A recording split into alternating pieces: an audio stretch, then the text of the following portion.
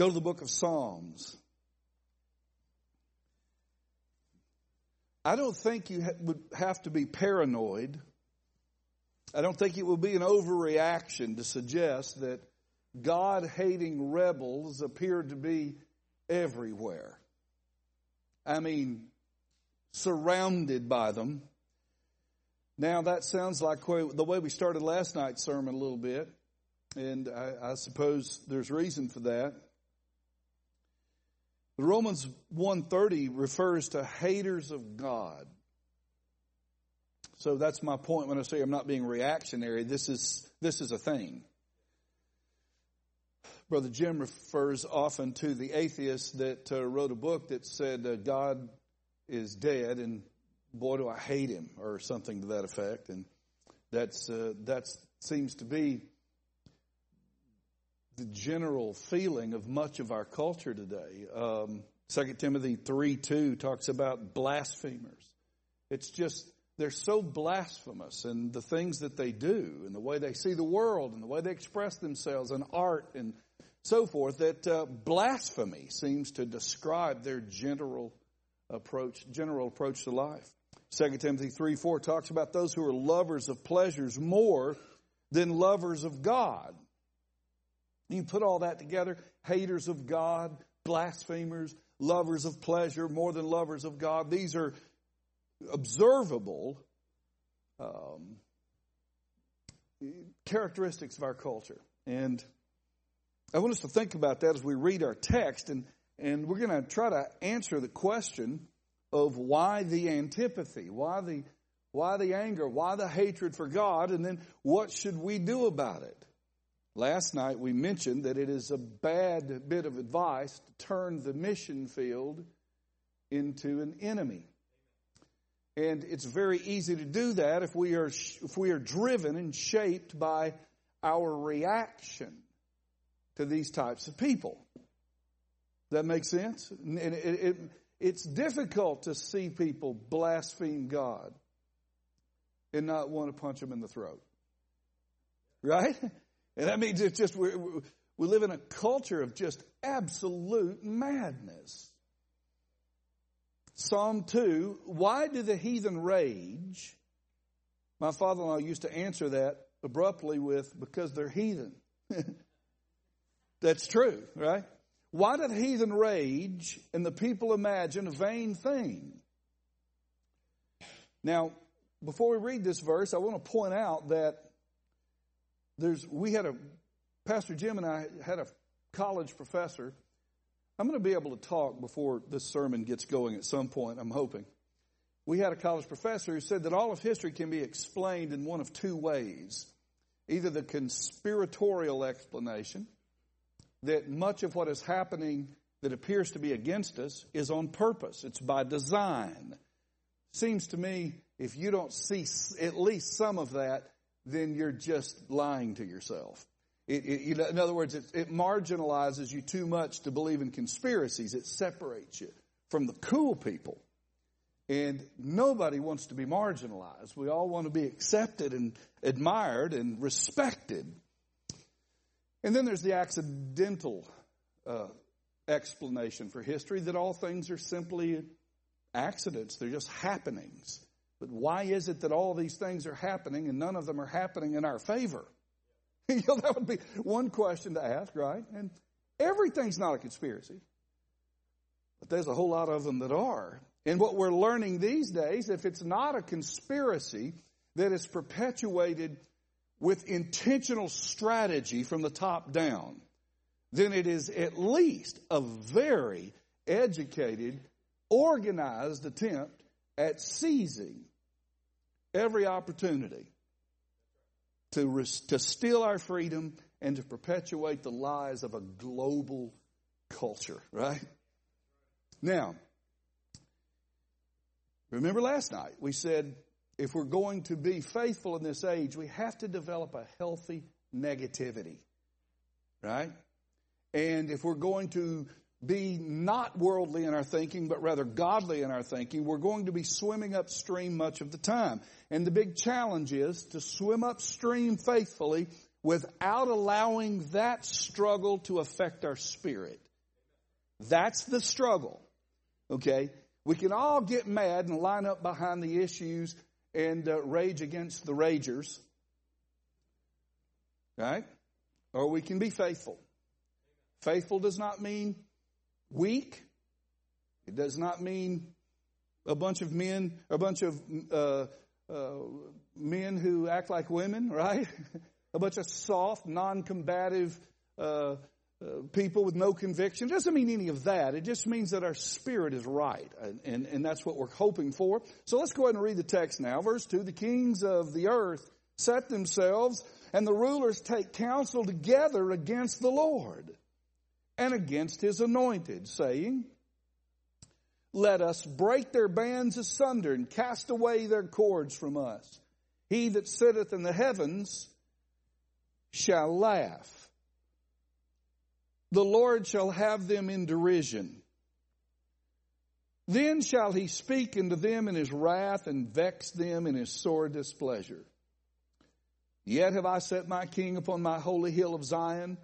I will declare the decree. The Lord hath said unto me, thou art my son. This day have I begotten thee.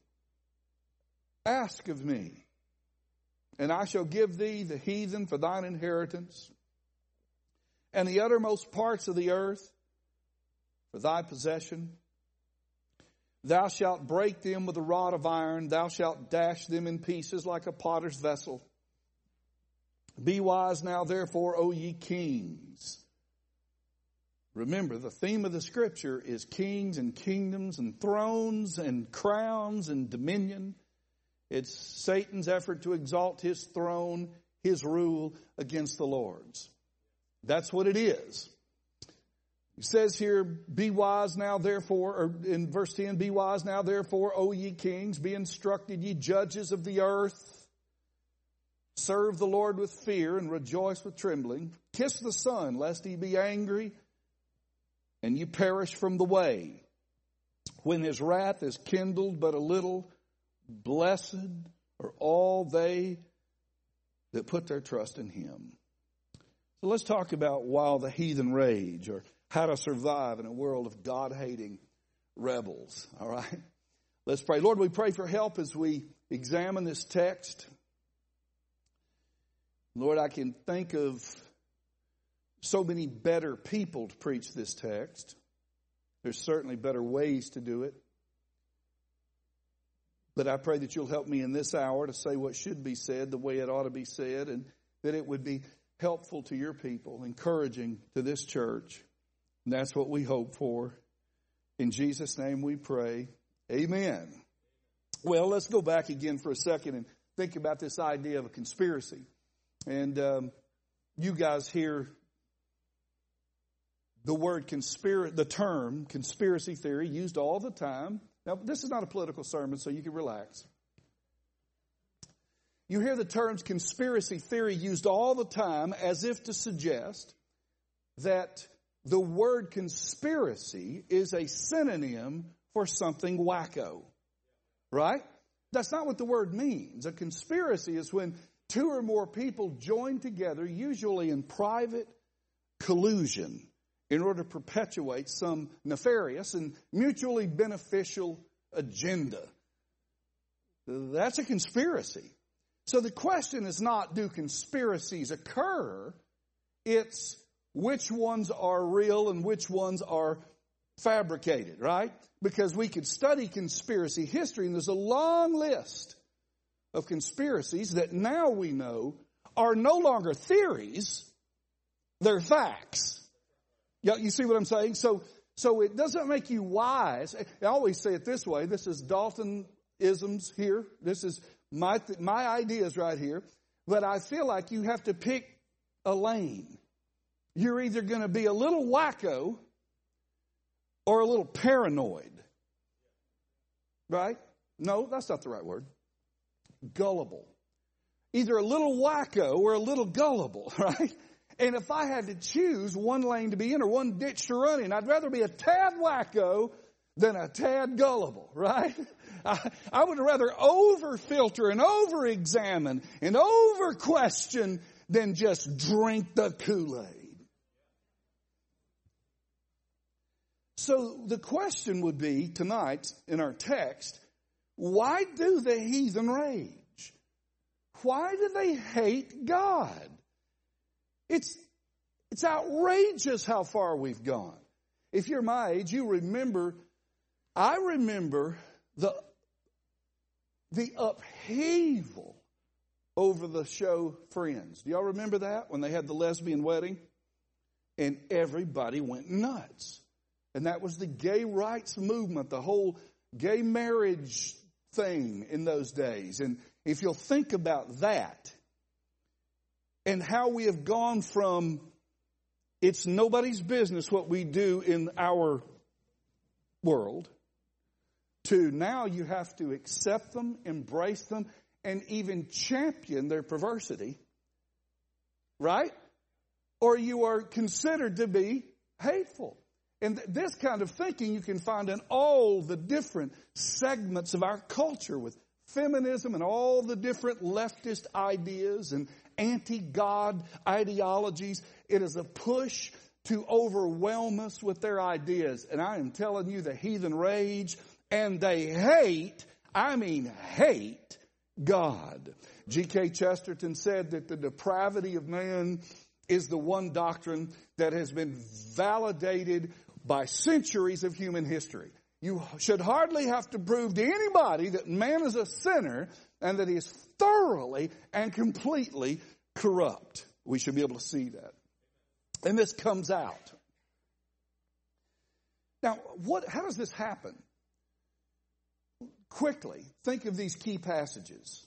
We know that oldest conversation recorded in the Scripture is not what happened in Genesis 3 in the garden, but it's that declaration of Lucifer to exalt his throne against the Lord's, right? And so there it begins, this cosmic conspiracy against God and his kingdom.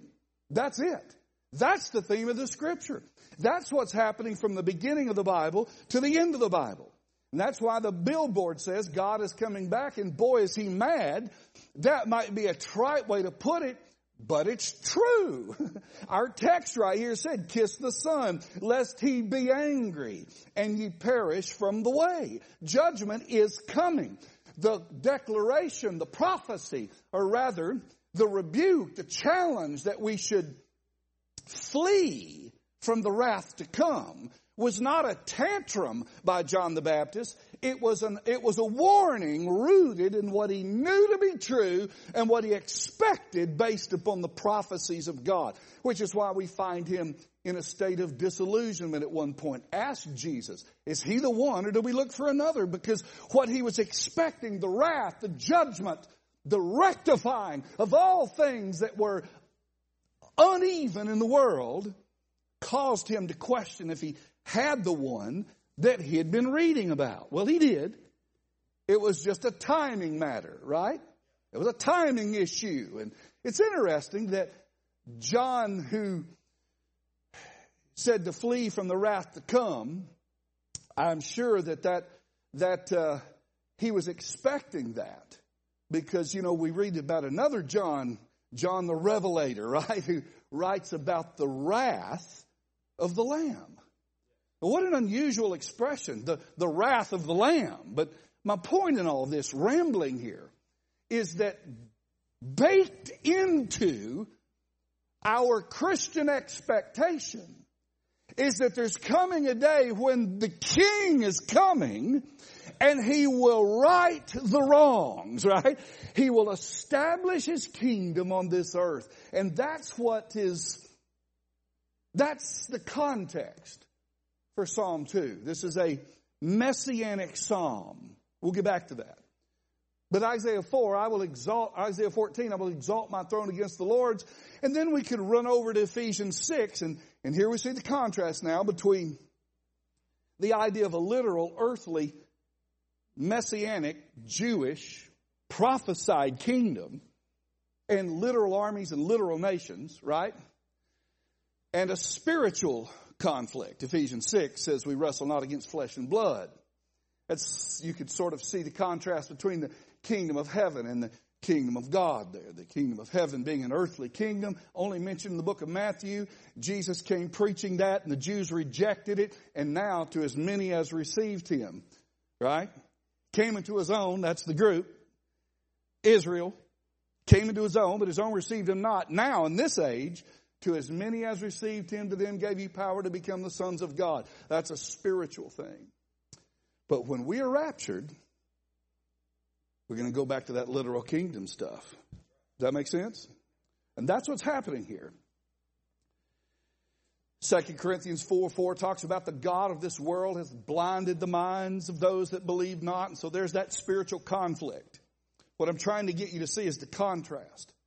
The contrast between Israel expecting a literal Messiah to establish this kingdom on this earth, and then our conflict, which is a New Testament body of Christ spiritual conflict. And the reason we're comparing them is because we're both expected to be faithful.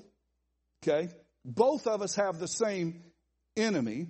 And in our text is timeless truth that would inform our faith in a very difficult age. That's the point. Could have said it a lot faster than I said it. The point is, just as Israel has their struggle, and then they'll go into the tribulation period, and God's going to preserve them through that time, and they're going to be looking for the Lord to return and the Messiah to set up his kingdom. We are also in a similar state, except ours is a spiritual warfare. We're waiting a rapture, waiting to be called out of this. We'll be called out, they'll be left, sort of thing, right? Matthew 24. There's some that will be left and taken into the kingdom, rather. Israel as a nation will be taken into the kingdom. They're going to be raptured, but you forget all that detail. Let's get back to the text. Y'all with me? Yeah. So my point is, you read in Matthew about wheat and tares. Judgment happens two different ways with us. We will be caught out. Judgment will happen after we're gone. But then there's coming a day where the good will be left and the bad will be removed. That's the contrast. Matthew chapter 13, Matthew 24. That's why we don't confuse the two, because Matthew's not about the church, it's about Israel, see? All right, let's get the sermon. So, why all this antipathy? Well, there's this struggle, this satanic conspiracy to oppose God's kingdom, to oppose God's glory, to oppose the coming Messiah. Let's look at the rebels and their rejection. Why do the heathen rage and the people imagine a vain thing? The kings of the earth set themselves, and the rulers take counsel together against the Lord and against his anointed, saying, let us break their bands asunder and cast away their cords from us.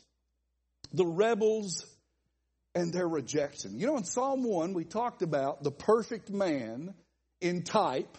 Blessed is the man that walketh not in the counsel of the ungodly, nor standeth in the way of sinners, nor sitteth in the seat of the scornful. But his delight is in the law of the Lord, and in his law doth he meditate day and night. And he shall be like a tree planted by the rivers of waters that bringeth forth his fruit in his season, and whatsoever he doeth shall prosper, but the ungodly are not so. So there's the contrast, right? And we have the tree, the faithful Jew, awaiting the kingdom. And God's going to make them fruitful again, right? And he's going to raise them up. And they're waiting for that. The remnant is being faithful. That's what we see in this text. And the emphasis is on the law. Delight thyself in the law of the Lord. But we get to Psalm 2, and it's a messianic psalm. Meaning it addresses directly the coming Messiah, who is the promised king for Israel. And while Psalm 1 focuses on the law, Psalm 2 focuses on the prophecy, because it's directing the attention of those who are in the midst of raging rebels, right? God haters. It's directing their attention to the coming king, where all that's wrong will be made right. That's the theme. you'll notice that David is looking at the world around him and appears to be wondering, why is this happening? Why do the heathen rage? Why do the people imagine vain things? Why are the kings of the Lord allowed to do this? Do you ever ask those questions? Of course you do. You wonder why the ungodly seem to prosper, why it seems to be so good for them and so bad for us. Everybody has that struggle at times where they feel like the good is not rewarded and evil seems to be the right way. And that's where David is at. That's what he's saying at the beginning of this chapter. We're living in a day where there's feminism and abortion. We talked about it once already, 65, 70 million abortions since 1970. Nobody cares. Somebody forgets to feed a puppy and the whole world stops turning. Yeah. Gender fluidity and hookup culture and a weaponized, politicized Justice Department. World War II seems to be the talk these days, and hints of new strains of COVID and mask mandates again. And on top of all that, to make matters worse, Alabama's losing to Texas. It could not get worse. The world is nuts. Heathen, the people, the kings, the rulers against God, and they will not be restrained. Now, I feel that I've been unclear. Maybe if you're preaching and you've confused yourself, you may need to go back and restate something, right? There's two groups of people in the Bible. I'm generalizing. There's more than two. But the Scripture's written and directed mostly to Israel and the church. And that's the great division in the Scriptures. What I'm getting us to do is in this messianic psalm, which has to do with Israel, and the prophecy for Israel and a messianic kingdom, they are expected to be faithful and to trust God. And in a timeless sense, we have the same responsibility as the church. They're awaiting the return of the King to this earth. We're awaiting the rapture. You see what I'm saying? And it's all very similar, spiritually speaking. That's what we're trying to do. Grab the timeless truths and drink from that well so that we, like them, can face the adversity of the raging heathen and the kings who have set themselves and the rulers who have taken counsel against the Lord, and we can keep our wits about us in a crazy day. I mean, you know the world's going nuts when people think that Deion Sanders is greater than Nick Saban. We know that's apostasy, right?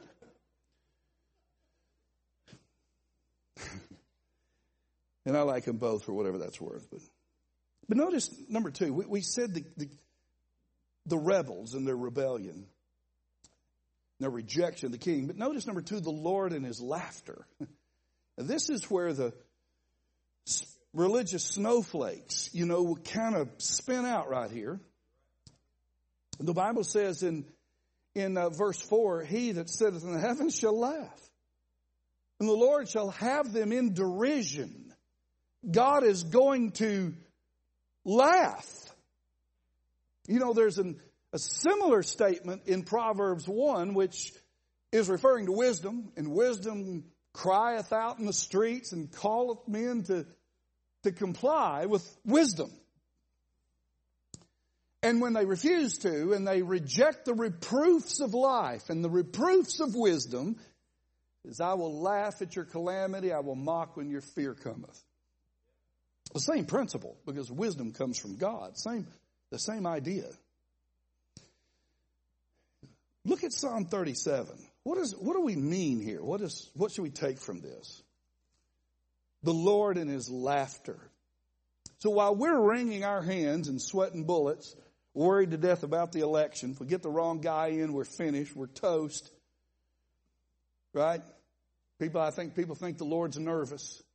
Man, if Trump doesn't get elected, my kingdom is going to go up in smoke.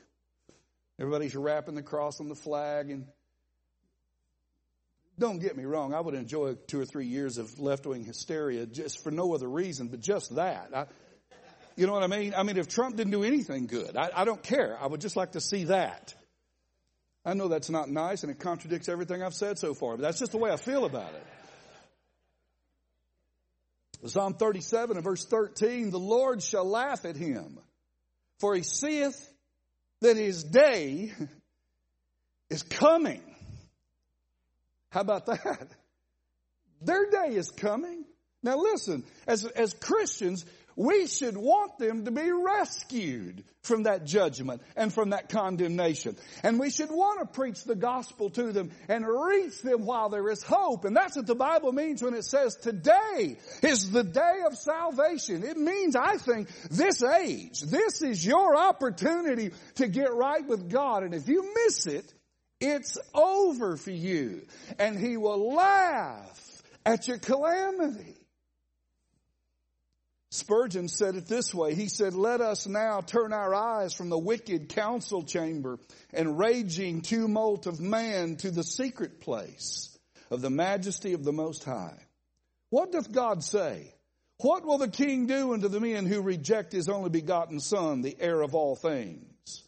Mark the quiet dignity of the omnipotent one, and the contempt which He pours upon the princes and their raging people. He has not taken the trouble to rise up and do battle with them. He despises them.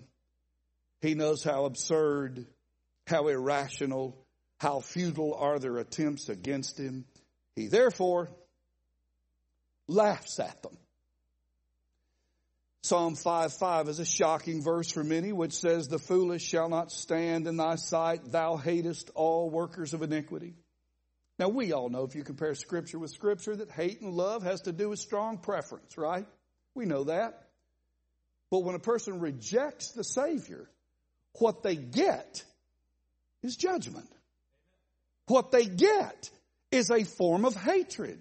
It's not that's what it is. And that judgment is eternal and it's immeasurable. And just as we see the glory of God in a story like Dominic gave us tonight, and we rejoice in God's grace, and I love His Word, God's providence, we also see the glory of God in His judgment of evil. And so we see the Lord's laughter. We understand that His derision is contempt, manifested through laughing. Now, what do we take from that? I don't think that we take from that a challenge to be dismissive about the infidelity and the suffering and of others. We should want the worst of heathen to repent. I think what we take from it is, why do we worry so when He that sitteth in the heavens laughs? It's not our job to line all this up. Would I love for happy days to be here again? Sure I would. Would I love for there to be a day when men are men and women are women? Yes, I would. Would I like to see a day where freedom replaced tyranny? Yes. But regardless, I don't have to worry. I don't have to wring my hands. I don't have to be scared. I don't have to be anxious. I don't have to sit up at night counting votes. Because He that sitteth in the heavens shall laugh. That's a great verse for you guys. When you go to school every day and you feel the stress of the world. And by the way, the older folks feel it too. They just put it in a different terminology. I remember when I was a kid, the word was popular. You remember that? I don't hear that anymore. I used to hear preachers always talking about you kids want to be popular. Well, for crying out loud, who doesn't? I mean, I'd like to be liked. I don't want to be hated. You'd think I'd be used to it by now, but I'm not. You know? And so you guys are going to go to school, and if you live and believe these things, you'll have to stand up against some things. And I don't advise you to go to school cause trouble, but when you have an opportunity, when it's required of you to stand for the Lord, you should have a good, sound answer, and you should have the courage to stand alone if you have to. Because he who sitteth in the heavens shall laugh, and he can be trusted, and you can stand for what's right. That's the idea. So, we see the Lord's laughter, and then we see, this watch is not working, it's going really fast. The king and his kingdom. We see the rebels and their rejection of the Lord, and we see the Lord and his laughter, and then we see the king and his kingdom. Verse 7, I will declare the decree, the Lord hath said unto me, thou art my son, this day have I begotten thee. Ask of me, and I shall give thee the heathen for thine inheritance, and the uttermost parts of the earth for thy possession. Now, that is a messianic passage. What it means there when he says, I will give the heathen for thine inheritance, is that one day the Lord will sit upon the throne and all the nations of the world will recognize him for who he is.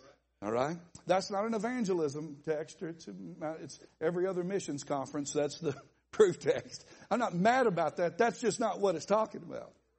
The Lord will bring judgment and that rod of iron and break the backs of a rebellious world and sit on his throne. And there will be glory in that kingdom. So what now?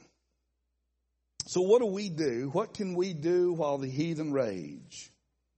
What admonition can we find in this psalm without completely spiritualizing a verse to make ourselves feel good about a pretext? What can we find in a timeless sense in that text that would help the New Testament believer to be strong in the face of the stinging rebuff of godless opposition? What could we do? What could we think? Where can we stand to get through this? Look at verse 12. Kiss the Son, lest he be angry and ye perish from the way when his wrath is kindled but a little. Blessed are all they that put their trust in him. That's the answer. While the heathen rage, we trust him. Right? That's it. There's nothing deeper than that. And it's difficult to preach that because it sounds like a slogan, doesn't it? Like a platitude. Well, just trust the Lord. Amen. Your tires are bald, but you're going to trust the Lord. Well, I'm just going to trust the Lord to get me to Memphis. Amen. Well, there's no verse in the Bible that says because you're a Christian, your tires will last longer than other people. So that's not faith. That's crazy. Right? My family makes fun of me because I'm really horrible at anything mechanical, anything maintenance oriented, basically anything that requires accountability, work,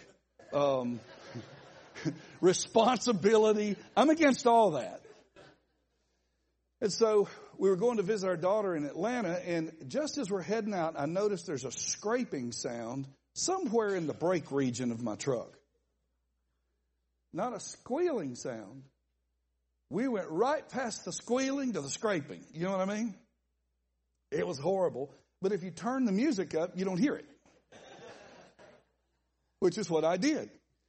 We got to Atlanta. Lisa's going to stay for the weekend, spend some time with the baby and all that. And I had to come home. And so I head out on Saturday morning. I'm going across into the little country towns north of Atlanta. And I'm riding along, and the scraping seems to be getting worse. Stop at a Starbucks. That fixes a lot of things. And I get in the truck, and I'm backing out, and it literally, something catches. I thought I ran over something. But something's going wrong with the caliper. I think that's that thing that clamps down on something that makes your truck stop, I think. Is that right? Did I get that right? So I get in the truck, and I said, well, I forced it. That's the second thing. If turning the music up doesn't help, force it. So I get back on the road. Once I got going, it seemed to be better. And I'm going along, just kind of hoping against hope. And all of a sudden, the traffic just stops in front of me. And I hit the brake, and something broke.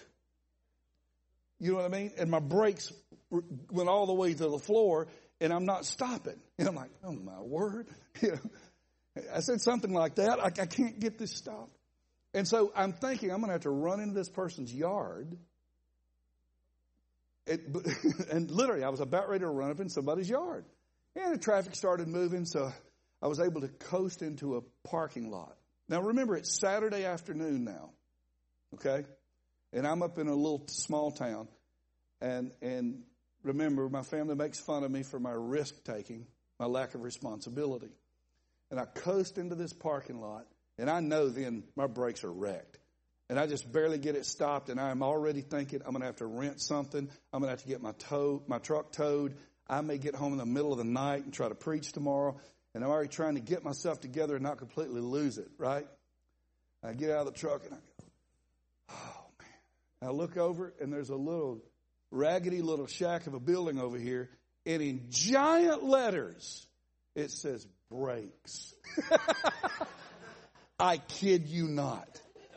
And it was not a corporate spot where you're going to get a computer printout and a $48 job is $4,800. It wasn't one of those. It was some Mexican guys. I didn't understand anything they said. They didn't understand anything I said. I just pointed, and they drove me down to the parts store. I bought the parts. I said, tell him what I need. He said something in Spanish. I paid him, drove back, and in 30 minutes, my truck was fixed. The moral of that story is responsibility is highly overrated. Now, I just said all that for the fun of it. Amen. I wasn't trusting God that my brakes would make it. I was just being a little on the irresponsible side. Amen. Yeah. But there is something about faith. If we'll leave the surface, leave the superficial, leave the slogan-esque approach to Christianity that we live in sometimes, and get down here and unpack it. What does it really look like to trust God? That's what we're calling for in this hour, to genuinely trust Him. While the heathen rage, we have to trust Him. It means something. If you raise kids, you have to trust them, because it takes time to get them someplace that you can rejoice in sometimes. You have to go through the years with them. Not the moments, but the years. If you pastor a church, you have to sow and reap not so much, and sow and seem like you lose a whole crop and sow again. And then you'll start reaping. It's all about trusting God. What does that look like? Can we take a couple more minutes and look at that? And then we'll be done, all right? What does this look like? If I'm trusting the God who laughs in the heavens, what does that look like down here in the now and now with my feet on the ground? What does that look like? I know the rapture's coming, but what about now? Let's look at it. Go to 2 Corinthians 1. I think it means two things predominantly. There could be others. This is as deep as my shallow mind can go. 2 Corinthians. Look at verse 9. But we have the sentence of death in ourselves. How many of y'all understand that's Paul's not having a good day when he says that, right? The sentence of death, that's bad. That's a bad day, right? That we should not trust in ourselves, but in God which raiseth the dead, who delivereth us from so great a death, and doth deliver, in whom we trust that He will yet deliver us. I think the first thing that trusting God is going to look like is it's going to look like perseverance. When the sentence of death is upon us and we would cave in and throw in the towel, we trust that He'll deliver us. So what do you do when you trust that He'll deliver you? You keep doing what you're supposed to do, right? You keep showing up for work. You keep participating in family life, right? You keep coming to church. You keep doing your job. And you wait for the tide of His blessings to come back in. You wait for the time that the sentence of death is replaced by the presence of His tender mercies. It's perseverance. It's staying in the way. Look at 1 Timothy 4.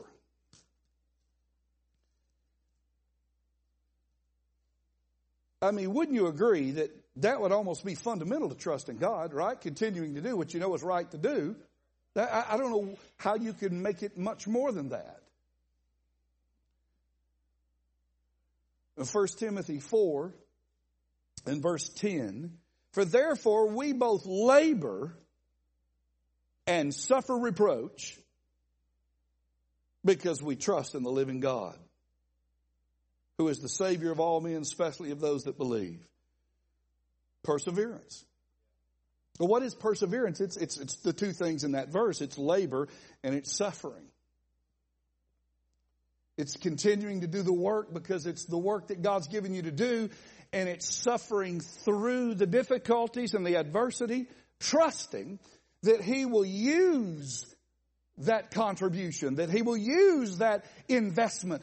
He'll take what you sow for His glory and for the good of others, and He'll do something eternally beneficial with it. That's perseverance. You know, the Baptist historian Ray said that you could trace the story of the Baptist by the gloomy light of martyrs' fires. That is who we are. And as we said last night, what the lions of Rome could not do to Christianity, materialism has done. Satan has gained ground by giving us all so much to lose. So let's stand up to that. And let's persevere. Let's be faithful, right? What does the hymn say? Should I be carried to the skies on flowery beds of ease while others fought to win the prize and sailed through bloody seas? There's a second thing, though. Look at 1 Timothy 6. We're talking about what does trusting God look like. And this messianic psalm, for the Jew, we apply it timelessly to the church. That here we are in the midst of a God-hating culture. And as we say in Alabama, getting worser. Amen? That's not a deep word. It's W-O-R-S-E-R, worser. You Yankees, y'all don't know words, do you? Oh, man. 1 Timothy 6. I had a guy say to me one time, I picked him up for church. You remember the barber, Dominic? You remember the barber? He used to come to church some, offering burnt sacrifices out in front of the church all the time. Remember that guy? And I picked him up for church one night, and he was saying something, trying to be fancy, and he used this word. It's not a word. He said, preacher, I was just kind of went about it kind of nonchalant.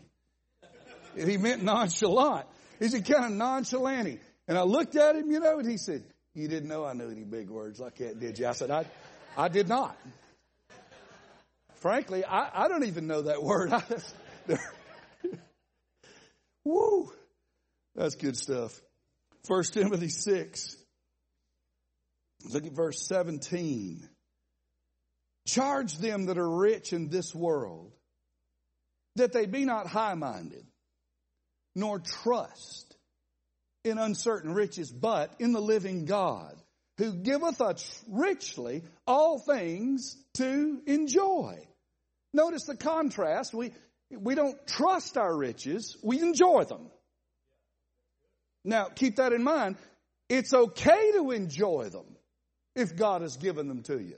You don't have to take a vow of poverty. That's not scriptural. If God has blessed you, enjoy what He's given you, but you don't trust it. You trust the living God. If our first challenge was that we are to persevere in faithfulness, trusting God, the second challenge is that we have perspective. Trusting God, what it looks like, is perspective. In other words, we believe what this says about what is good, what is bad, what is valuable, what is not to be trusted. We believe it, and it gives us a better perspective. We are not overwhelmed by the opinions and the value systems of the world. We're grateful when we do well. We thank God for the raise. We'd rather have a car that starts than a car that won't, right? but we also have perspective. There's another version of that, and we're done. 1 Peter 3. And I am the worst person to be preaching about perspective because I have almost none. If things aren't going my way, I'm near inconsolable. You know what I mean? I can make something negative in a heartbeat. You know how we do when we get our feelings hurt or life's not going the way we want it to go or we've been disappointed. The Bible says hope deferred maketh the heart what? Sick. We've all been there. We lose our perspective. We forget what's important in the world. Dominic said he was 16, didn't realize the blessings that he had. Nobody does when they're 16. But some of us are older than 16 now. It's time we learn to trust God and have some perspective and be grateful for what we have and where we're at in life. Look at this one, 1 Peter 3 in verse 5. For after this manner, in the old time, the holy women also, who trusted in God, adorned themselves, being in subjection unto their own husbands. So, in other words, their subjection to their husbands was rooted in their faith in God. They trusted Him. So they accepted what He taught them in His Word about how to relate to their husband. I can't think of a better example of perspective than that. Because it is a difficult thing and sometimes counterintuitive to say, okay, this is the husband God's given me. I'm going to do what He tells me to do. I'm going to submit to Him. He's calling the shots. That doesn't mean He's smarter than you. That doesn't mean He's better than you. That means He's the one God's put in that home and in your family to lead. And perspective puts all those things into place, right?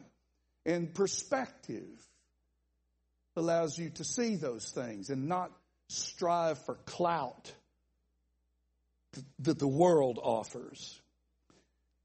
This is not what the sermon's about, but it's interesting to me that it's an insult to a lady, almost a reprehensible thing to suggest that she should do what her husband tells her. Right? Hold it together at home. Do what's supposed to be done there and to take that role seriously as a wife and a mother. That's an insult. So she gets a job as a nurse and goes to the hospital and has doctors and head nurses telling her what to do. And nothing wrong with being a nurse if you're a nurse. That's not insulting at all. But let's be clear about this. It's not superior to being a wife and a mother. It's a job. It's a respectable job. It's an honorable job. But you understand, there's nothing that is humiliating about subjection to God's man in your life. Right? And the perspective that comes with that. Now, that's just one example. We could apply that to men. We could apply it to children. We could apply it to pastors. We could apply it to churches. What God requires of us sometimes is chafing. And it requires perspective.